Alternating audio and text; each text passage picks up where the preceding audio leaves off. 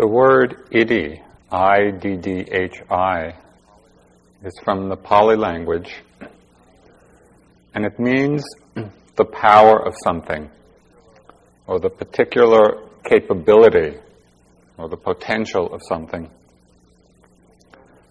or the fulfillment or completion of a situation. So, for example, we could say that the Iddhi of birds is their ability to fly. Or the Iddhi of an artist is the fulfillment of their creative talent. So it's the power, the fulfillment, the completion. It also refers to what in the Buddhist literature are called the supernormal powers, or abhinyas. And there are lots of stories, both in the texts and stories of yogis up to modern times, who through their practice have developed these supernormal powers. You know, and we hear the stories of people flying through the air, or walking on water, or creating multiple bodies, you know, emanation bodies, reading other people's minds. There's a nice story from the time of the Buddha of his aunt who raised him and also was responsible for helping to establish the order of nuns, bhikkhunis. She quickly became fully enlightened with all the psychic powers. And she lived to a very old age. She lived to 120 years old. And it's said that just before she died, and she knew she was about to die, so she came to pay her last respects to the Buddha. And they were with a big assembly of people, of monks and nuns and lay people. And so the Buddha asked her, since she was about to pass away, to demonstrate her psychic powers, to instill confidence, in people. And so in the text, it describes how, before I describe what, just hold the image, or have this 120-year-old little old lady. I mean, that's the part that really is striking to me. This old woman flies up into the air and dives into the earth and creates all these bodies, and she does, this miraculous display of powers of mind, of this level of Iddhi. And then she finally finishes and she goes back to the Buddha and says, "Okay, is this enough already?"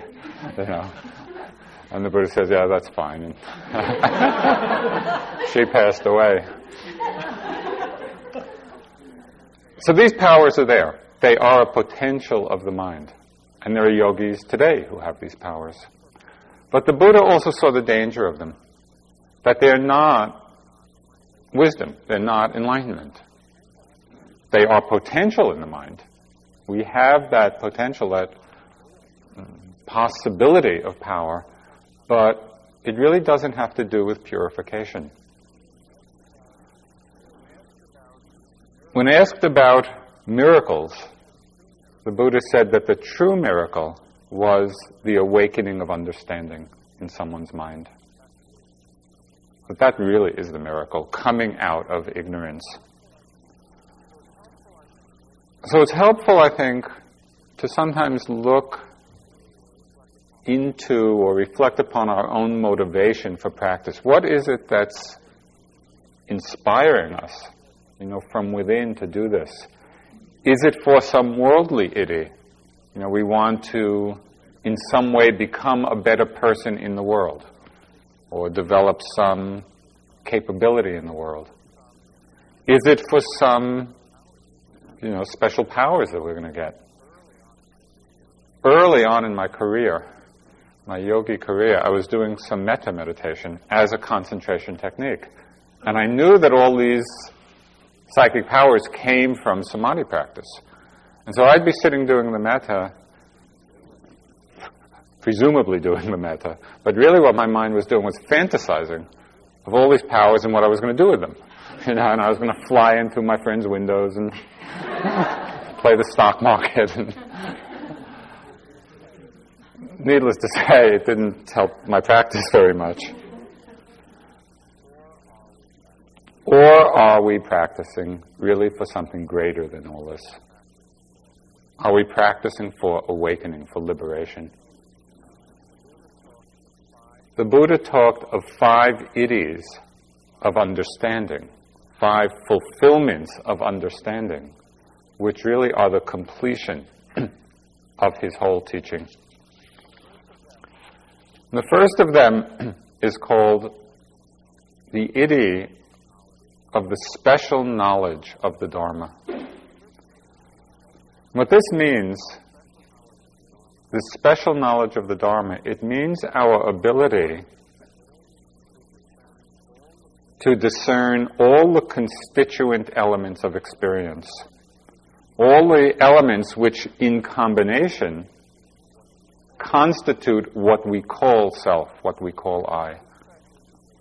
So this special knowledge of the Dharma is what takes us past that concept. What is it that we call I? What is it that we call self? When we look, which is the whole purpose of a retreat. When we pay attention, we begin to see that what we call self is a combination of different mental, physical elements. The physical elements are quite tangible. They're easy to observe. You know, what comes through the sense doors, the breath, sensations, movement. We can begin to see that quite easily.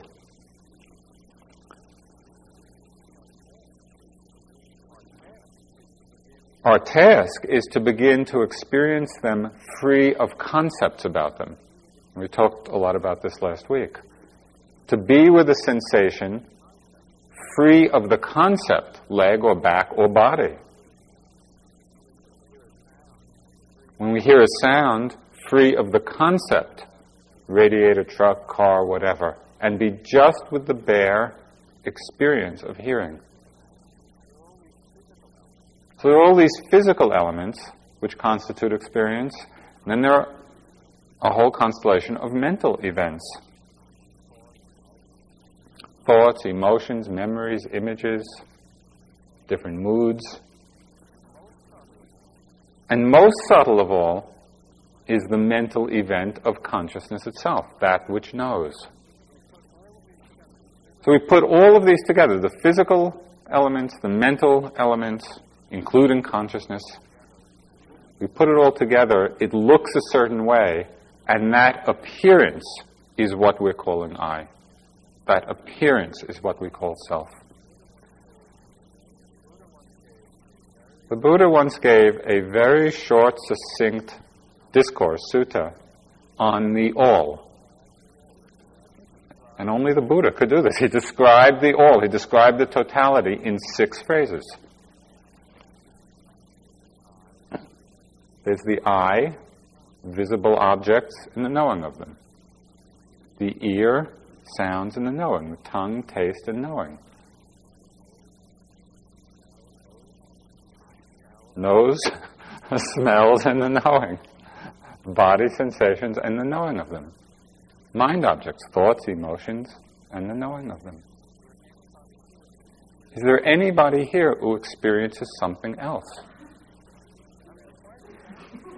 I mean, it's quite astounding, isn't it? That here our stories about the world and about ourselves are so elaborate.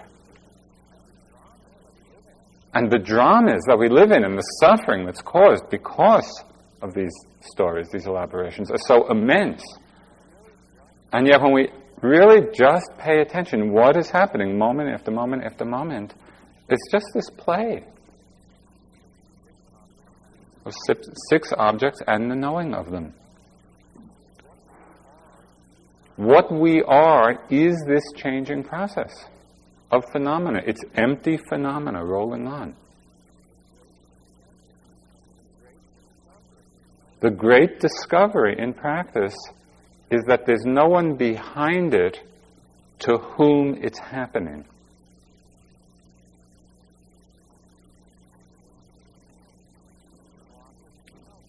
Visible objects in the knowing, sounds in the knowing, smells in the knowing, sensations and the knowing of them, mind objects and the knowing of them. Can we rest in the experience of just what there is?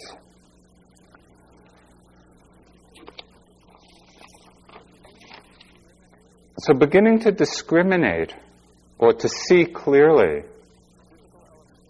the physical elements of experience, the mental elements of experience, this is called insight into nama rupa. Nama is mental, rupa is physical in Pali. So this insight into nama rupa is essential because it's that insight which begins to free us from attachment to this notion that there is some unchanging being at the heart of things. We begin to get a real sense of what is meant, in the Buddhist terminology, by the word emptiness. Doesn't mean that nothing's there. It means that everything is insubstantial and not referring back to anyone.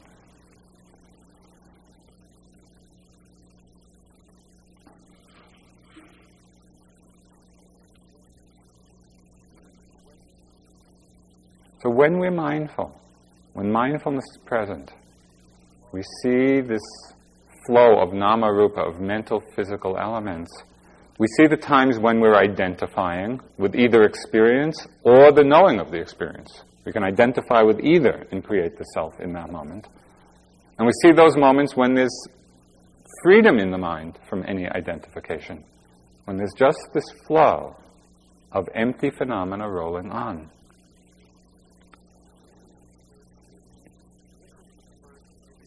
So this is the first Iddhi of understanding. It's this special knowledge of the Dharma.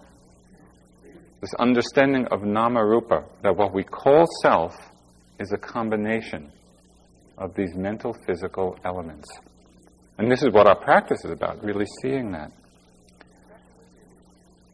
The second Iddhi, or fulfillment of the teachings,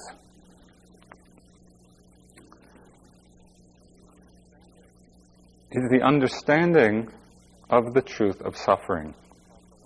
And we've talked a lot about it and will continue to. It's the first noble truth of dukkha. It's the understanding of the unsatisfying nature of all conditioned phenomena.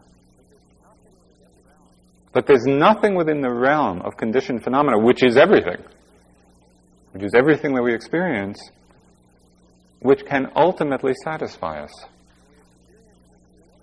And we experience this dukkha, not theoretically, we experience it very directly in different ways. Sometimes it's just the direct experience of pain, painful things, painful sensations in the body, painful emotions. That's clear that it's dukkha.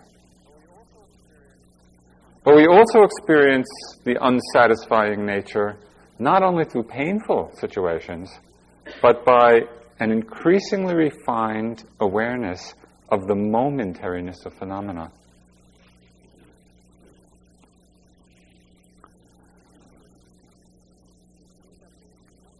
Because we see that there is nothing reliable. There's nothing to rely on. And we see that whenever we identify with any arising phenomena, which we do a lot. I mean, how many times in the course of a sitting or walking in the day, how many times are we caught up, are we lost, even if it's just for a moment or two, and often it's longer.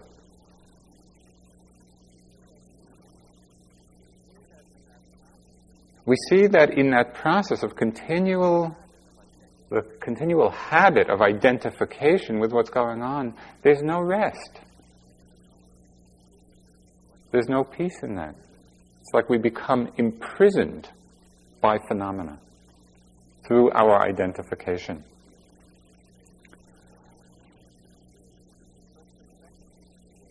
So that's the second way we experience dukkha. Just seeing the momentariness, understanding the unreliability, seeing the non-rest of this continual identification. There's a third way we experience dukkha. This is called sankhara dukkha.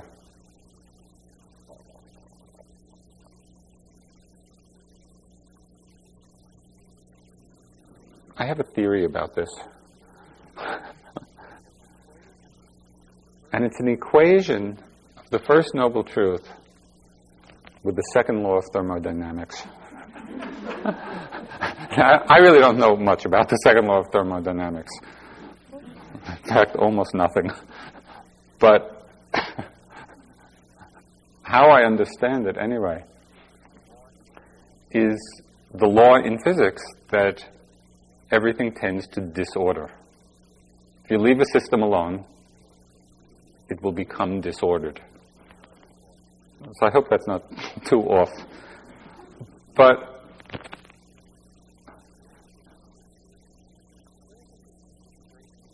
I really had this great insight living in my house and watching how not doing anything, it gets dirty.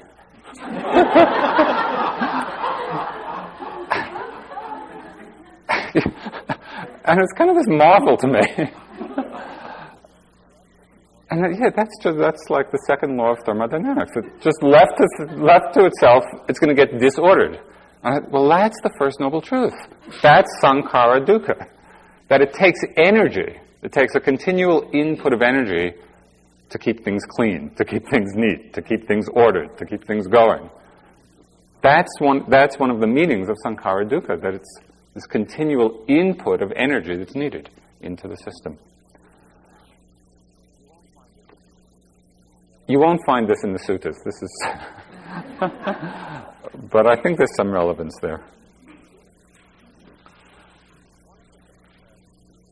One of the things that I think is important to realize about our own efforts in practice is that it takes courage to open to this iddhi of understanding, this completion of understanding of the truth of suffering. It really does take courage. It's not what people commonly do, is open to the suffering that there is. Mostly we're conditioned to avoid it, to pull away from it or to deny it. I think realizing this can actually be a source of great strength and great self-respect. I mean, it's quite an amazing thing that you're doing here, for these 3 months. Because it really is all about the willingness to see, the willingness to look, what is really going on? What is the truth of the experience in each moment? Free of concepts, free of ideas, free of beliefs, what really is going on?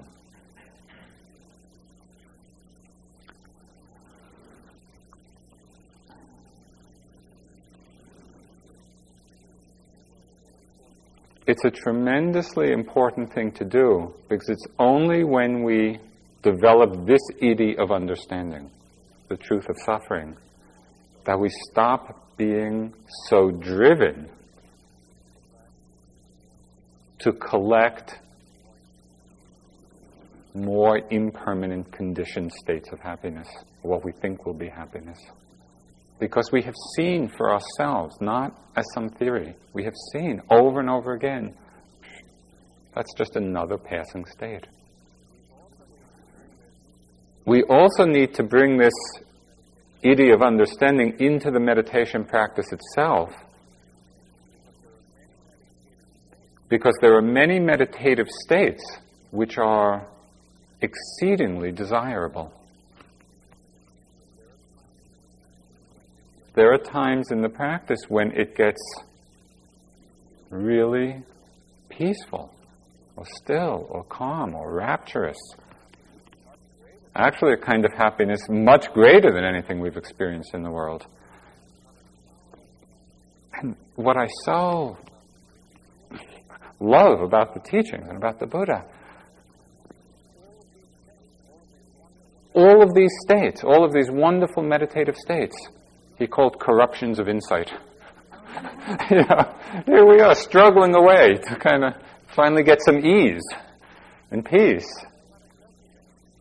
But he doesn't let us rest there, because he sees that those too are conditioned states.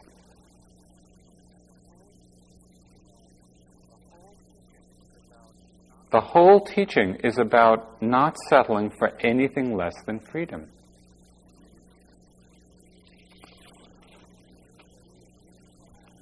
And we see from the very beginning of our practice all the way to the end that our freedom lies in a true relationship to phenomena. It's not about the phenomena itself. We're not about collecting certain experiences. Because whatever they are, even the very wonderful, meditative, happy states, are still changing and impermanent and unreliable. That our freedom is in the relationship, the true relationship, to whatever it is that's happening. The mind that's free of greed in a moment, free of hatred, free of delusion. Now the great gift of this, we don't have to wait for that to happen. That's always available in any moment. In any moment of awareness, of real mindfulness, regardless of what our experience is. It's blissful, fine. It's suffering, fine. It doesn't matter. Can we relate to it with a mind that's free of grasping, free of aversion, free of identification? Right there, we really taste what's possible.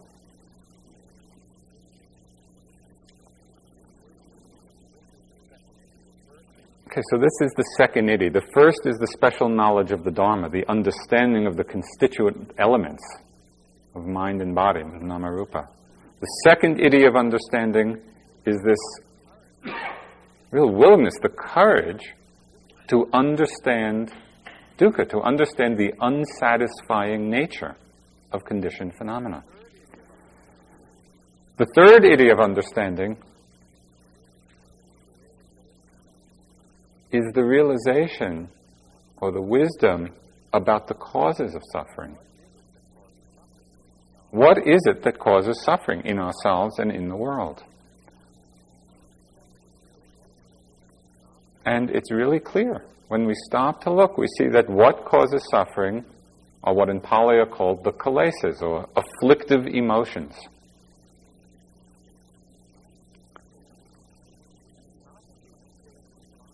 And it's not that these states of mind, of the kilesas, it's not that they make us bad people. Rather, they make us suffer. They are the cause of suffering. And there are different levels of these kilesas. One level, one of the Burmese monks, he translated it as those kilesas which cause outrageous behavior. Just behavior that so obviously is suffering. What's quite amazing is you can read any newspaper, and basically it's a catalog of outrageous behavior. And a couple of years ago, there was one in particular, but this is just, there are many, countless ones. There was the mother, this was a famous case, so you may be familiar with it. There was the mother of a cheerleader who killed the mother of her daughter's rival so that her daughter would get on the cheerleader squad. I mean, it's really hard to imagine what was going on in that person's mind. But what is really startling is that this is not an isolated event. The world is filled with people acting out. What are they acting out? They're acting out the kilesas. You know, extreme anger or fear or rage or whatever. Because there has been no understanding. There's been no development of awareness.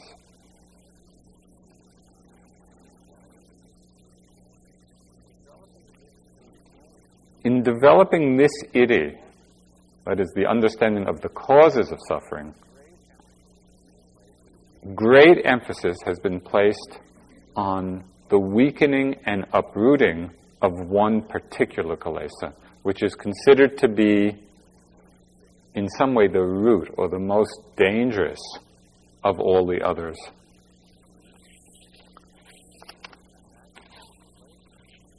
And that is the kilesa the misconception of the view of self, of I, of some permanent soul-like entity. That's who we are. And if you pay attention, if you investigate, you will see that so many, if not all, of the actions which cause suffering to ourselves and other people have their root in this belief. This belief in the I, the separate, permanent self. Because when that's strong, it has to be defended. It has to be protected. It has to be aggrandized. It has to be satisfied. All of these actions, all of the acting out of the kilesas are coming from this fundamental misconception.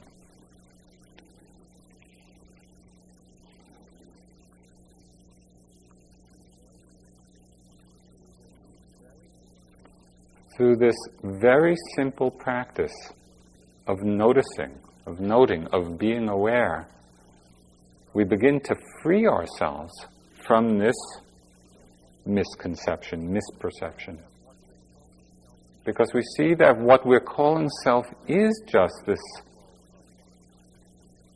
flow of empty phenomena. But there is no one behind it. And it's a tremendous relief. Because then we're no longer driven to act so much by the forces of addiction or the forces of aversion. We see it all as just this play of phenomena. It's tremendously liberating.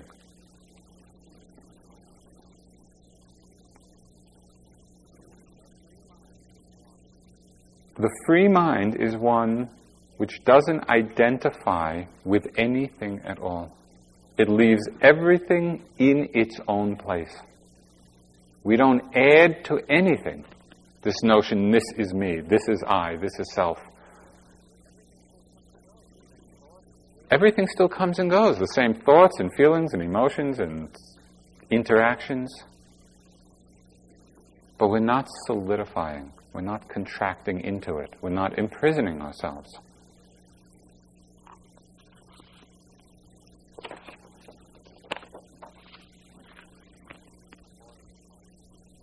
I'd like to read part of a poem from a 14th century samurai.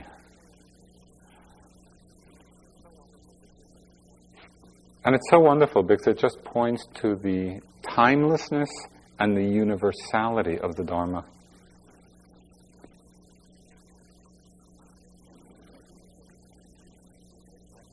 That's what I have no parents. I make the heaven and earth my parents. I have no home. I make awareness my home. I have no life or death. I make the tides of breathing my life and death. I have no divine power. I make honesty my divine power. I have no friends. I make my mind my friend. I have no enemy. I make carelessness my enemy. I have no castle. I make immovable mind my castle. I have no sword. I make absence of self my sword.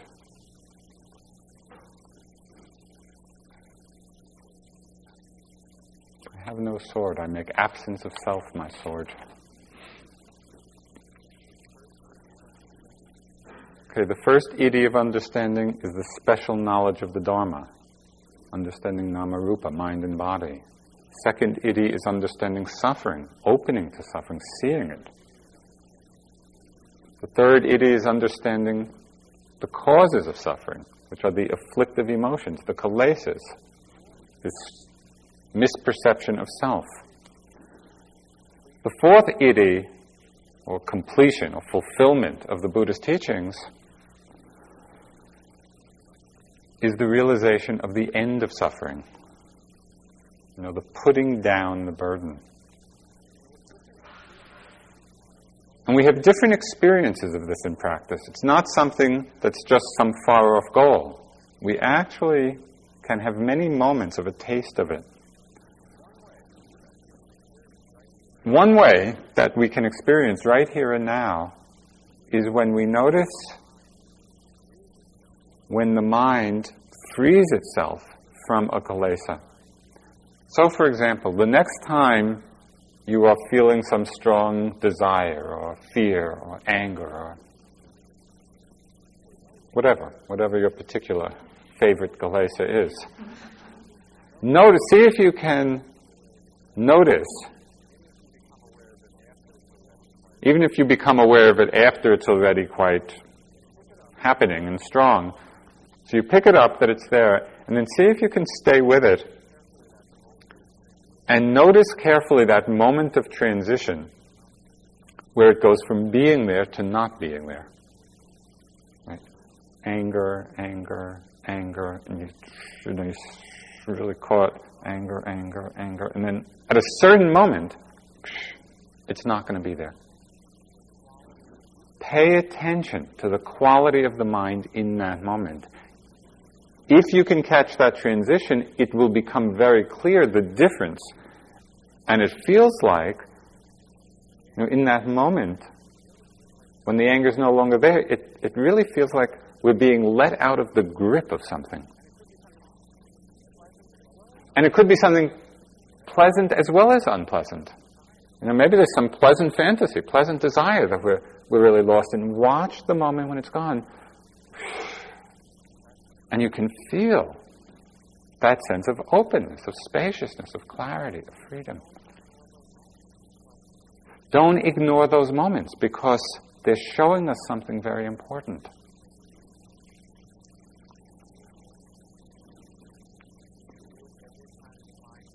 You can see it every time the mind is released from being lost in a thought.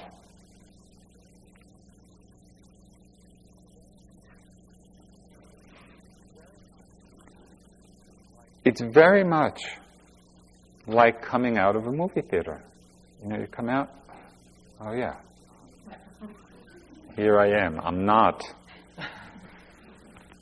in 18th century France or wherever. It's really like waking up to where we really are. That's the practice of the Dharma. That's what Buddha means. It means awake. We can be awake.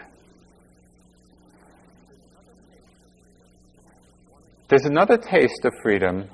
One of the stages in practice is called the stage of equanimity, where the mind is just very profoundly equanimous. It's not moving in response. It's not reactive to any phenomena at all. Whatever is arising, it's like mind has this mirror-like wisdom. It's simply reflecting or aware of whatever is arising without any reaction at all. This is said to be the mind of an arhat, the mind of a fully enlightened being. We can experience that even before we become arhats. So we get a real taste of it, a sense, oh yeah.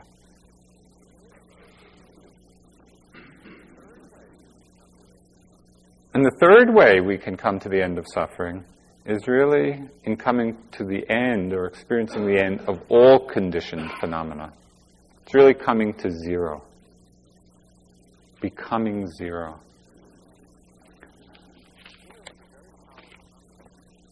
Zero is a very powerful number.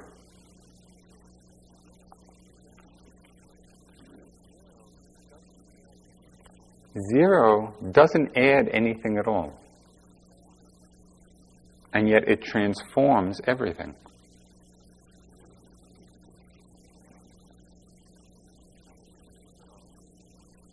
This coming to zero is coming out of the somethingness of self, the somethingness of I.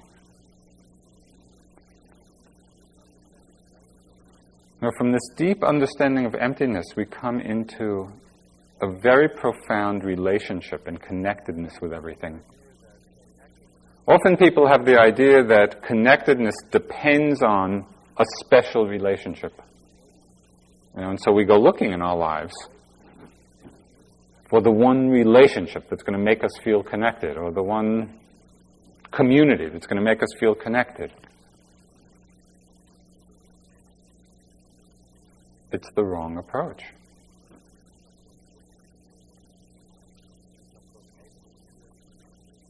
Because what makes us feel connected is the lack of separation. When there's a lack of separate self, then the very expression of that experience is relationship. There's a relationship with everything, with the breath, with the sound, with people.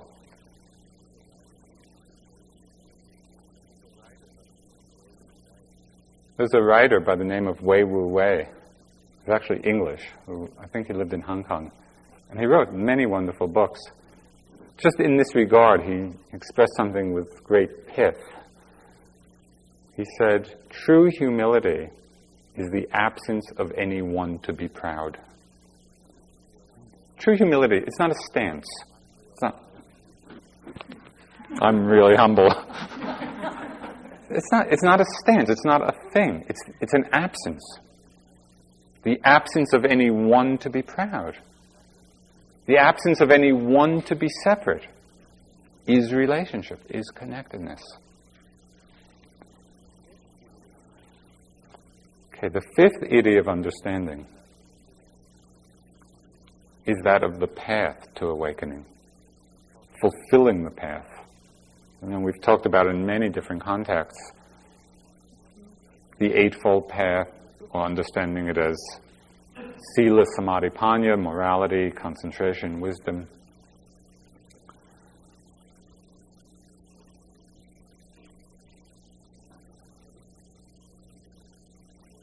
What is important to remember is that the entire Eightfold Path is contained in every moment of awareness.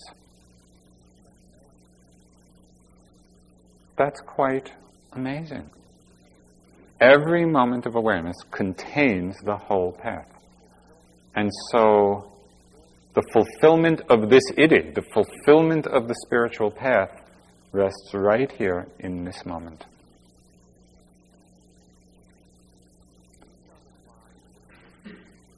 These are the 5 fulfillments of the Buddha's teaching.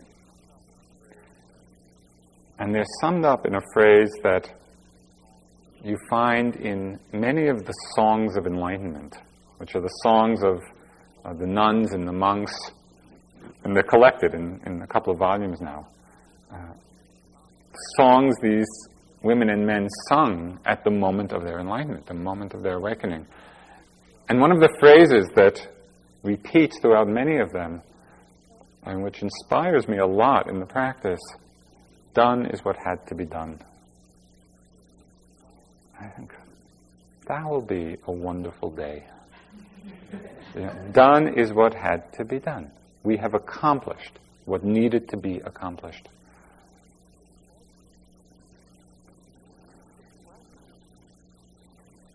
So the question, I think, a deep question for each one of us is, can we do this? Can we do what needs to be done?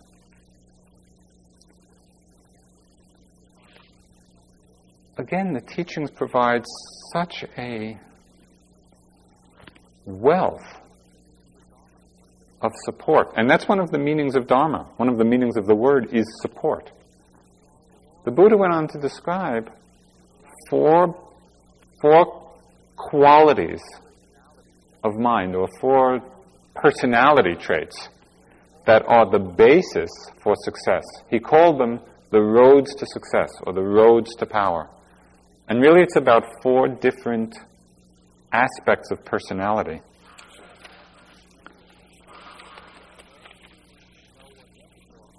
When we know what these 4 are, we can really recognize what our own particular strength is, and then work from a place of strength.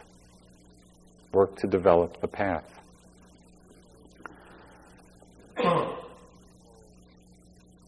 Now, sometimes people sort of view Dharma practice or the Buddhist teachings as this kind of passionless arena of life. And it's amazing because it is exactly the opposite. And each of these four, they're called Iddhipadas, which is the path to the Iddhis, the path to understanding, the path to realization. Each one of these is an expression of an intense passion. And that's what's required in our practice. That kind of commitment. Before I briefly go through these four strengths we can draw on, I want to read something from Goethe. It says, "Until one is committed, there is hesitancy, the chance to draw back, always ineffectiveness.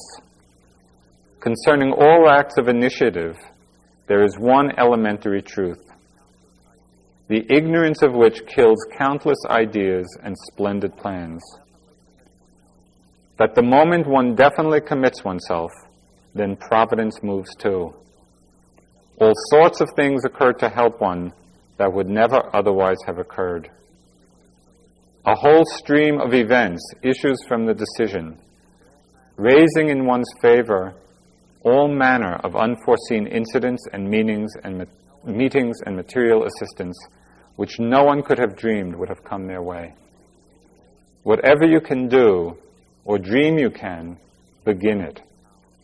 Boldness has genius, power, and magic in it."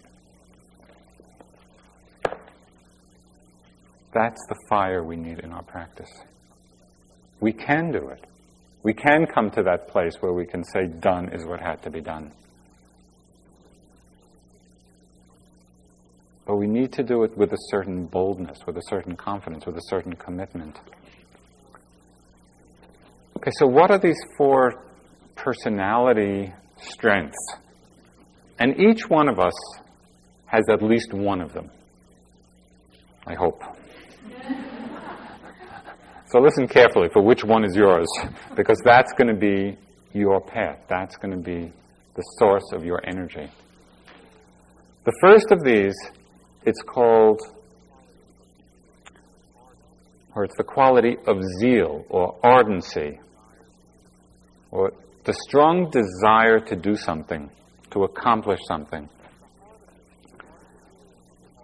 At the heart of this feeling of ardency or zeal is the feeling, once we have set our mind on something, that nothing will obstruct us. We have a clear sense of where we want to go and this unwavering sense of purpose. I can do this. I can accomplish this. Sometimes, I get particularly inspired by this trait, sometimes in watching the Olympics.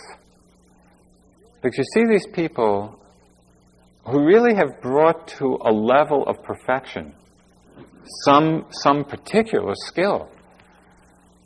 And you think of the hours and hours and hours of training. It didn't just happen.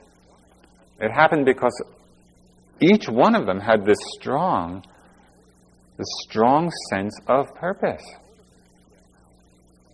And that motivated their hours of training. Can we do that for awakening, for enlightenment? The second road to success is virya. And virya is sometimes translated as effort, but effort in English has some connotation of efforting, and it's not that. Virya means strength. It means that sense of advancing rather than retreating, rather than going back. The person who has strong virya, and it's really a courage of the heart, has the thought or is motivated by the thought, whatever can be accomplished by effort, I can do that. Whatever can be accomplished by human endeavor, I can do that. It's a very powerful force in somebody's life. We've spoken about Dipa Ma, the wonderful teacher we had. She had tremendous virya, and she was this tiny woman. who had been very sickly. She was basically bedridden for 5 years. When she became committed to the practice, she was still very sick. She would crawl up the steps to the meditation hall. She couldn't walk up the steps. She would be crawling to the hall to sit. I mean, how many of us would be willing to do that? It's amazing. And her practice flowered because of it. She was this amazing yogi. One time, the last time I saw her actually, before she died, she looked at me and she said, you should sit for 2 days. And she didn't mean a 2-day retreat. She meant I should do a 2-day sitting. And I just left. I mean, it just seemed so beyond what I could ever do. And she just looked at me and she said, "Don't be lazy."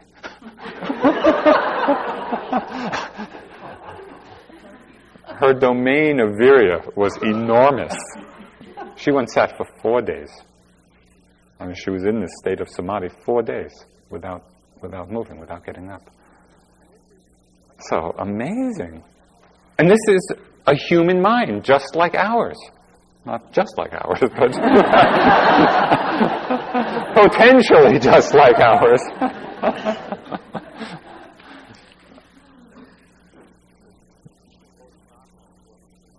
Okay, the Bodhisattva, before he was enlightened, he exemplified this quality of virya.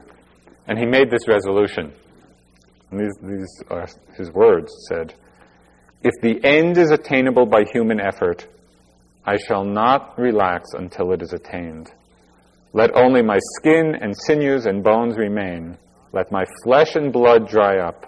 I will not stop the course of my effort until I win that which may be won by human ability, human effort, human exertion." So we can get a sense of the tremendous power that comes from this personality strength, this characteristic, somebody who's very strong in virya. There's a third road to success, to fulfillment. And that's the strength of mind which comes from love of the Dhamma. Where we become absorbed in the practice, absorbed in the teachings out of this tremendous love for the truth. It's a mind which is always inclining in one's life.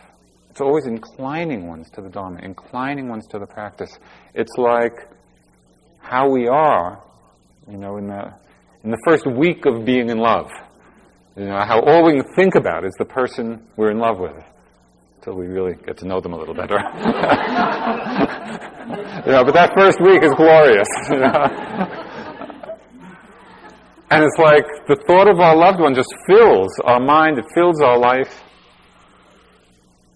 This love of the Dharma, right? If we have that kind of feeling, that becomes a road to fulfillment, a road to completion. Where we deeply feel that nothing else is of equal importance.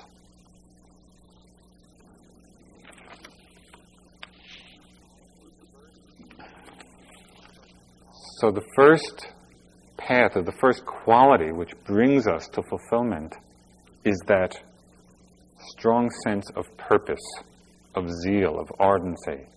The second is the strength of virya, of effort.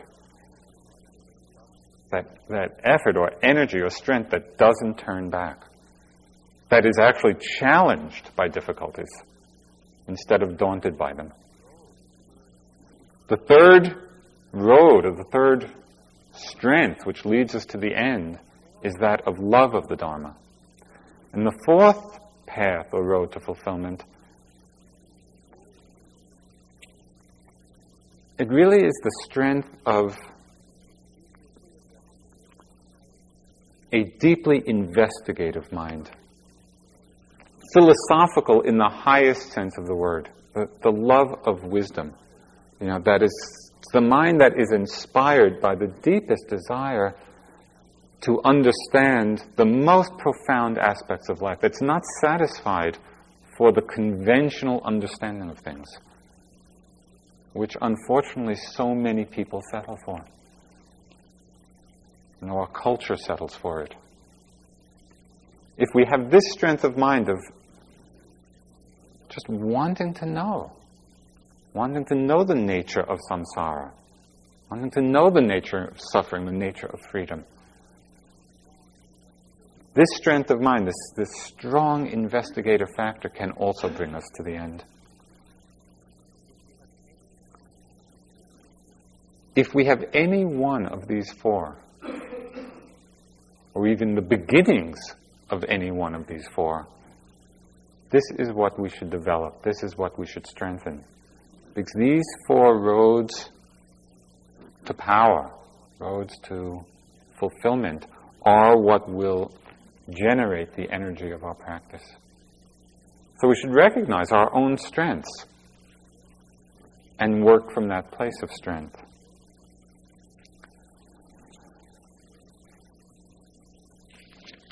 The great challenge for us, the very great challenge,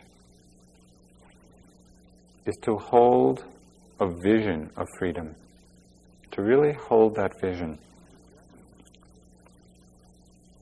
to recognize what needs to be done,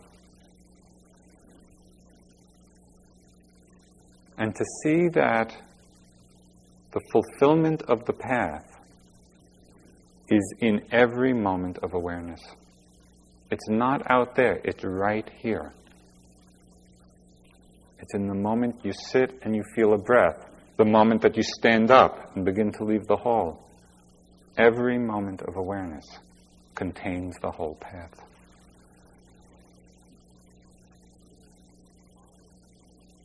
So can we really be inspired by what is true and work to realize it for ourselves with the very deep understanding that we are not doing this for ourselves alone? Dedicating our efforts, dedicating our understanding, our wisdom to the happiness, the benefit, the awakening of all beings, for all beings everywhere.